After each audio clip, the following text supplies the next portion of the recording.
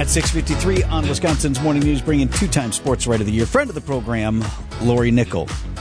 How you hanging in there? You're like, do you normally run and work out outside, or are you inside person until you do like one of your events? Do both, but what's tough is skiers wait all year for a lot of snow like this, and now it's like so cold that you can right. We finally got the snow everybody wanted, right?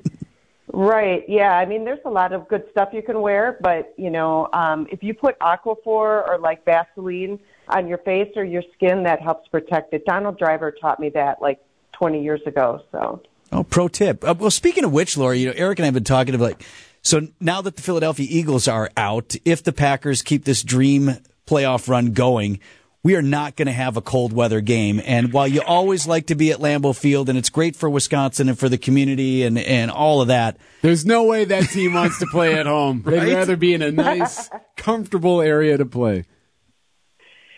Yeah, I haven't asked the players about that too much because, you know, it was kind of always assumed that they would be on the road, and they still haven't really played a super cold game at home.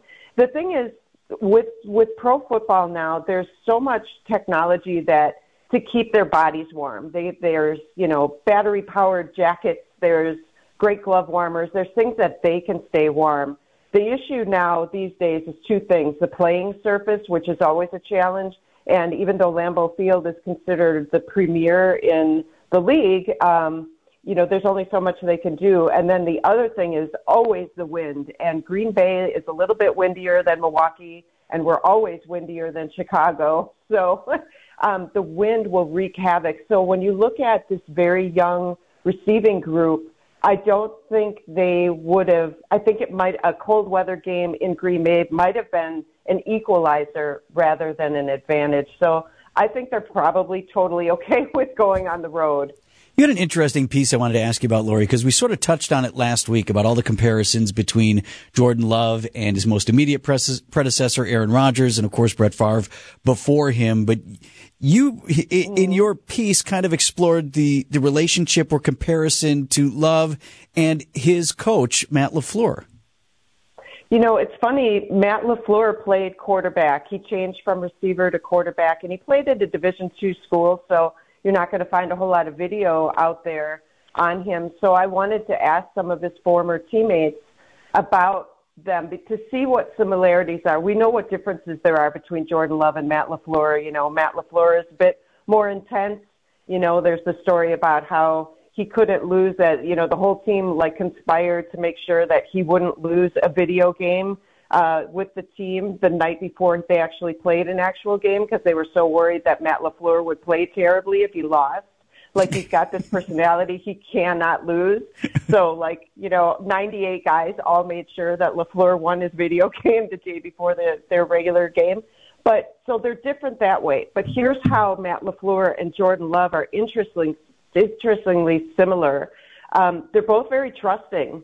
You know, if you make the squad and you're out on the field, they have so much trust in one another and in the system and the priorities.